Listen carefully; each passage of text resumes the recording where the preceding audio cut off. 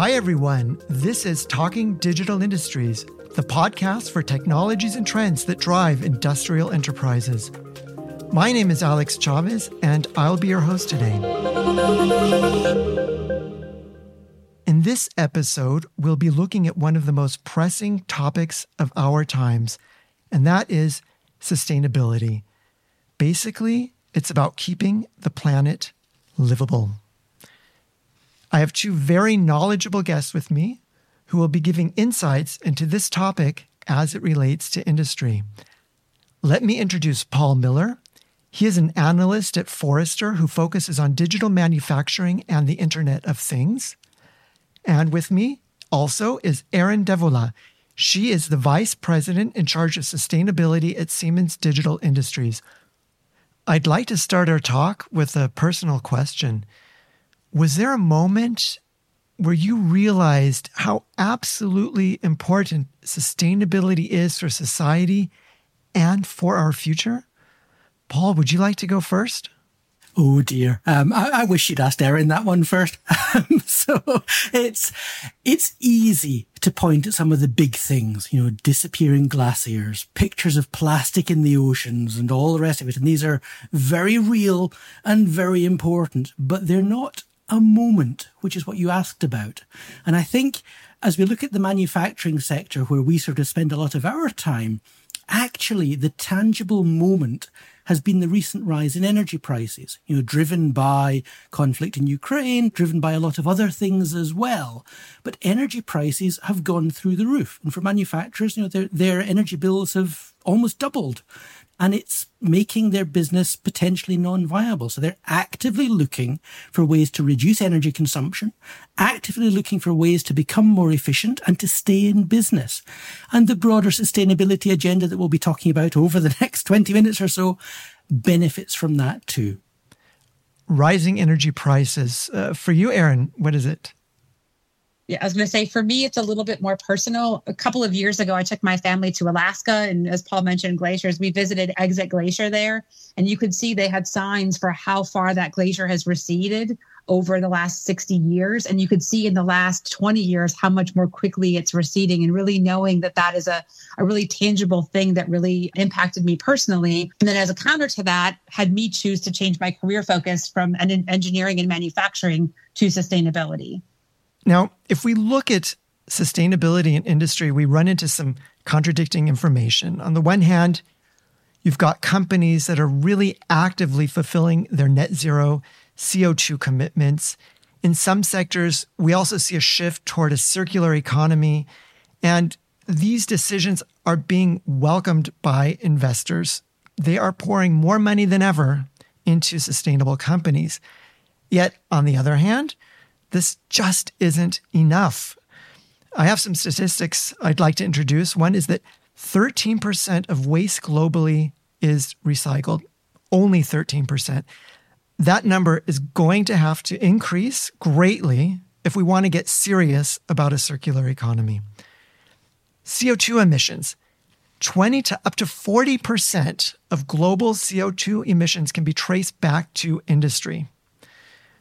Energy usage, as Paul just referred to, a third of global energy is consumed by industry. And as he said, the costs are rising. To me, what these numbers represent is that there is a great deal of potential for industry to become more sustainable. So, Paul, how do you think we can encourage industry to be more courageous in making a bigger impact toward sustainability? I know you already mentioned the rising energy prices, but what else is it going to take? Clearly, you're right. Industry has to change. Industry needs to do things differently. But actually, governments and consumers need to change too. If consumers keep demanding cheap clothes or keep asking for a new smartphone every 12 to 18 months, someone is always going to step in and provide that, which is going to consume resources and lead to waste and all the rest of it. So we have to change the regulatory environment, but we also need to help consumers change their own behaviour. And things like energy efficiency labels on a fridge or a washing machine are a start there, but there's a long way still to go. You mentioned recycling. If we want more recycling, it actually goes right back into the design of the product. We need to design products that are capable of being recycled. Bloomberg, for example, ran a report back in 2020 about the non-recyclability of wind turbine blades. Wind turbines, a big renewable energy bright spot, but the turbine blades aren't recyclable. And several thousand turbines are dismantled every year in Europe alone. And the blades, the layers of laminate on those blades are very, very difficult to separate for recycling. So we actually just put most of them in landfill. And that's been the way it's been for years. And it's only recently that companies like Siemens, and they're worth calling out here, companies like Siemens now beginning to develop blades that we can actually recycle more easily. So that's important. And in the automotive sector, for example, firms like BMW and Polestar just beginning to develop carbon neutral cars. They're made from recyclable materials, and they're explicitly designed to be easier to recycle when they reach the end of their life. That's important too. And then the final point I think I would make here is that in manufacturing, we need to get a better handle on things like energy consumption and resource waste. The spike in energy prices I started off talking about is making all of this very, very real for business leaders right now. It's about staying in business. And instead of always rushing to replace equipment that works just fine with the latest model, we actually need to get better at working out when it makes more sense to extend the useful life of a product you already have, a product where the carbon has already been consumed in constructing it. And things like IoT sensors become really important there in tracking energy consumption, in tracking usage patterns for those assets, in allowing us to start predicting when machines might fail, or allowing us to balance workloads across fleets of machines more effectively and more efficiently, rather than assuming we need to add another machine to the pool. Aaron, Paul has mentioned some important buzzwords from Siemens, designing products so that they're recyclable, tracking raw materials, IoT sensors. What approach is Siemens taking for these very important topics? So, companies, as Paul said earlier, know that they need to do something. And I think sometimes they're unsure about where to start. These are really big, complicated, and interconnected problems. I think one of the things that Paul said earlier, I just wanted to comment on, is that we need consumers to change. We need regulators to change. And I think that that's happening a bit, especially in the EU with the EU taxonomy. But we're also seeing investors and funding change quite a bit, which is helping enable some of the things that I'm going to talk about here in a second. As you look at these really big problems, extending life cycles, driving to maybe different business models, we believe that data and an ecosystem approach are really important for that. We think that sustainability really requires system level thinking, that connecting and understanding all the parts of operation is really important. We like to use the term collective intelligence, driving the intelligence from all of the pieces in the life cycle into that design process. As Paul mentioned, we're sitting with our design engineers and we're asking them to consider more and more things. If you go back 30, 40 years, when you designed a product, you were looking at that product's performance. You maybe weren't looking at how easy it was to manufacture, or how easy it was to service, or disassemble, or reuse, or how recyclable or how much energy was being consumed in the production of that. And these are all considerations that we're putting out there, and that requires a lot of information. And that's where the data approach comes in. We're looking at that impact across the entire life cycle and all of the pieces inside that system. The other thing that's important to consider is not just what's going on with that product, but what are the things that are happening around that product? So the logistics providers, the distributors, the partners, who's interacting with that, and how can they better inform that intentional design process to make sure that we are using the fewest number of resources to manufacture a product that will last for the longest amount of time. And then maybe the final thing we need to really harness collective intelligence is having a common language or holistic indicators that really look not just at profitability or cost or energy usage, but that are also looking at reuse of material, also looking at that life cycle use phase consideration. One of the examples that comes to me quite a bit from Paul Pullman's book is he talked a lot about how the carbon footprint of a shower is so much more informed by how long you're in the shower than you are about the shampoo. And this is really what I mean about that collective intelligence, looking at that whole life cycle of that product and how that product is impacting the environment. We need more and more companies to be thinking that way. And in order to do that, they really do need more data to make those informed decisions, and really need to be thinking in their entire industrial ecosystem to be able to make the most and best informed decisions in that space. In past episodes, we've talked about becoming a digital enterprise, but usually the focus has been on productivity and efficiency. And here we're adding a new dimension, which is sustainability. So Erin, suppose a company wants to move more in this direction of sustainability and they are going to become a digital enterprise to do so. Are there differences in the approach that needs to be taken, or different solutions, or is it all about the same? I think the solutions are the same. How you're using those solutions might be a little bit different. We look at sustainability just like profitability as an outcome that comes from a deliberate process along that thing. We think to be sustainably producing as a company, you really need to be able to work together to take best practices, both from within your ecosystem and from without your ecosystem, be open, willing to adapt, and being willing to pivot. So, it really sounds like a lot, right? But ultimately, the companies of the future need to be able to react to changes in the marketplace and changes in energy sources as we're developing even more quickly, and really being able to drive down to how do I use the fewest number of resources to provide functionality and usability to a customer with the product that I'm producing.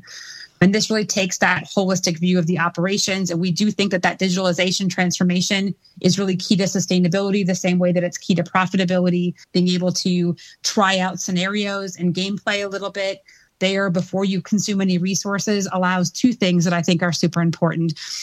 One is the ability to be a little bit more bold in your approaches and bold in your ideas. In the past, if you're going to lay out a factory or if you're going to design a product, you'd have very limited resources to do simulations. So you'd have to do some real life trial and error, which kind of narrows the number of things or how bold you're willing to be. By being able to have a digital twin, being able to do a ton of simulation using very few resources, you can be a little bit bolder in what it is you're trying to do. And you can adapt and pivot further because you've tried out these things. You've gotten the information you needed without having to make an investment in resources to do that. So that's why I think digitalization is super key to long-term sustainability. Paul, as we see more and more companies going digital, you've also mentioned perhaps right now one of the driving reasons is to cut down on energy usage. But do you think that these companies will become bolder to also take further steps in the direction of sustainability, and not only in regard to saving energy? Becoming more digital absolutely creates opportunities for a company with the right mindset and the right priorities to actually start making a difference. And the way you start is by measuring what you're doing today. So IoT sensors measuring power consumption, measuring the routing of trucks as they move logistics around your plant and your supply chain, all of that. Where are the big machines in the factory drawing power but not producing anything right now? So done right, IoT sensors, data models, digital twins, all the things Erin was talking about, help us to spot the bottlenecks. We spot the inefficiencies. We spot the risks in complex systems, and we start to make a difference. One very small example in the renewable energy space with wind power. If you can predict when the wind is going to blow, and you can predict how much power your wind farm is going to give you. For example, the biggest one in the world is just outside my window here in East Yorkshire. If you can guarantee how much wind you're going to get from it tomorrow, you can turn down the output from those coal and gas-fired power stations, reducing the unnecessary burning of coal and gas and getting a better return from all the money you've spent on wind power. And then, back to something we started with, this idea of it going right back into the design of new products. All of this digital data and all of these digital threads allowing us to take data from real products being used by real customers in real environments and feeding it back into the design of the next generation of the product, making it better, making it stronger, making it more efficient, using things like generative design, machine learning and AI to run through all those different iterations of a product. And Erin talked about being bolder in those designs. If you're making physical models, you maybe make 3 or 4 and pick the best one. If you're doing it digitally, you use generative design to run through millions of options and pick the best one. And you decide what best is. It might be cheapest. It might be longest living. It might be using the least power. It might be using the fewest rare materials. You decide what those criteria are. But all of that becomes much more possible with a digitally enabled organization of the sort that Erin was just talking about. Erin, let's suppose there's a company out there that wants to benefit from the aspects that Paul just referred to. Where should they start? What should be the first thing that they do? So I'll always go back to my foundation. I spent a lot of years as a quality engineer in factories, and I'll never forget Peter Drucker's words, which are, if you can't measure it, you can't manage it. And so the more information you have and the better you're keeping track and able to either have digital twins or automation solutions that give you the data, that give you the power to make those better decisions. And that will help you understand where those places are, as Paul mentioned earlier, where maybe you're not optimizing your energy usage or there's opportunity to improve that. It might help you understand where substitute materials might be really helpful for you moving forward. And that's really the power of digitalization and our ability to process so much data. I always say, on one hand, the world is becoming more complicated and the problems are becoming bigger, but the tools are also becoming significantly better and able to handle all of that. I truly believe we have the technology available to solve sustainability. We just need to be focused, aligned, and working together to drive that. So, if you're looking to run this in your organization, I would first get that transparency, then prioritize where you can see your biggest opportunities to optimize. We work a lot with customers in a lot of different industries. And what we've seen is a lot of them have already looked at their energy usage inside their factory, and then they look at where their carbon footprint is biggest, and that directs their next activity. So for one of our food and beverage customers, that's really to their fleet of vehicles that's delivering products. And to our chemical producers, it's really about sources of energy and where are they able to get energy from if they if they electrify from some of their fossil fuel-based solutions. So it's a little bit different depending on what your data tells you about where you're at in your sustainability journey. It sounds like the data will point to the lowest hanging fruit, and that is at least a starting point, and then it can go on from there. Or to the biggest problem. So sometimes you can find the lowest hanging fruit, and sometimes you can see what's the biggest tree you might need to climb for the most important or the most relevant fruit. And that's probably where you need to really look across your ecosystem and work together for solutions. I'd like to hear from you both. Which are some of the companies out there that are getting it right in regard to digitalization and sustainability? Paul, would you like to go first? Yes, absolutely. And this could be a very long list. There are few organizations getting it all right at all parts of their supply chain, but there are absolutely plenty of examples of companies doing pieces of the story. And one of those that's probably worth drawing out is Volvo Trucks. Steel production and concrete production are some of the most significant energy consumers in this very energy-intensive space, manufacturing. And Volvo Trucks is now buying green steel from a project in Sweden called Hybrit. And this Hybrit facility uses renewable energy from Scandinavia to generate power. They use that power to generate green hydrogen.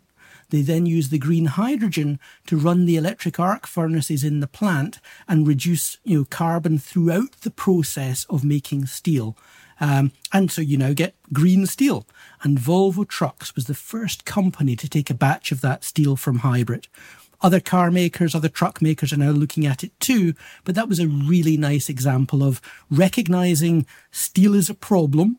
Steel is probably necessary for trucks and cars. So how can we reduce the carbon footprint of that production process? Erin, which companies would you like to single out?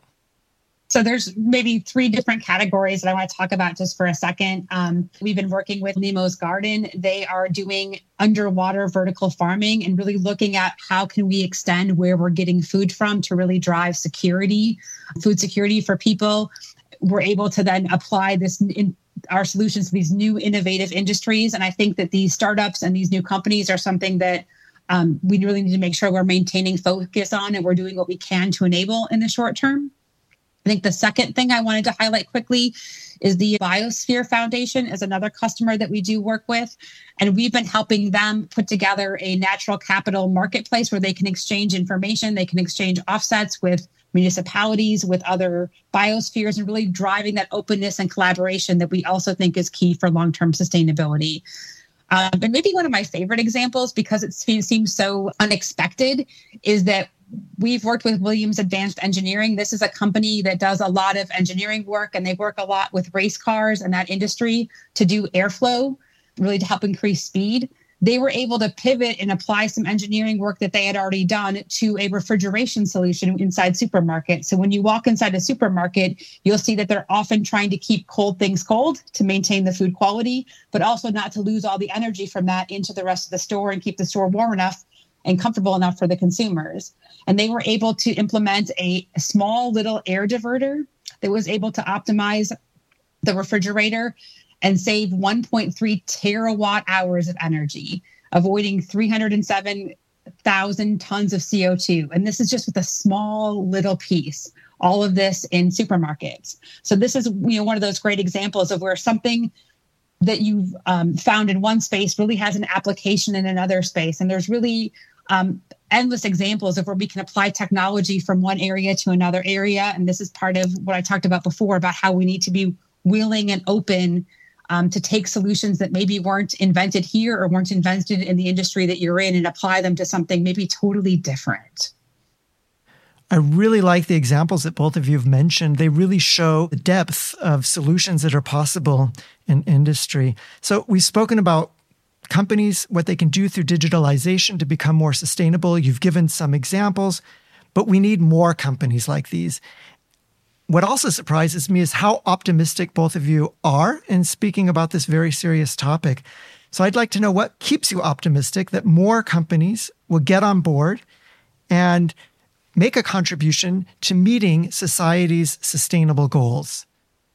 I think the big thing is just seeing some successes. They build more successes, right? So when you see people adopting a new idea or a new product, that builds sort of its own momentum. And now we feel like there's a lot of work and effort coming through with digitalization. And we really believe that the tools and awareness exist. We just need more of the want to. And we're seeing that with these funds. We're seeing investor focus from just looking at things like profitability to looking at companies' ESG templates, looking at what they're doing. We're seeing the same thing with consumers, really caring a lot more and being willing to pay more for sustainable products. Paul, what keeps you optimistic? First, I think we've done it before.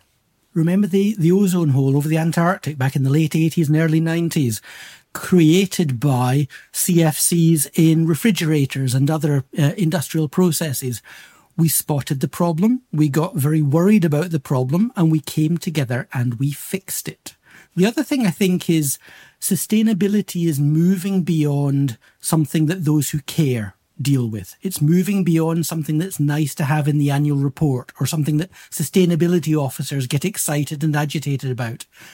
It's unfortunate that we're here, but we are. So things like rising energy prices, things like the challenge of getting hold of scarce resources, things like increasingly extreme weather events, all of these affect companies, whether they're sustainability aware or not. And so even the most climate skeptical actually have to do something about it now because it's affecting their bottom line. So if we come together and if we align the funding and we align the technology and we align the people, we can do this. I like that. We can do it. Thank you very much, Aaron and Paul, for taking time to speak to me about this vital topic. As I said at the beginning, it's about nothing less than securing the livability of our planet. This is Talking Digital Industries. My name is Alex Chavez. Thank you for listening, and we look forward to having you again with us soon.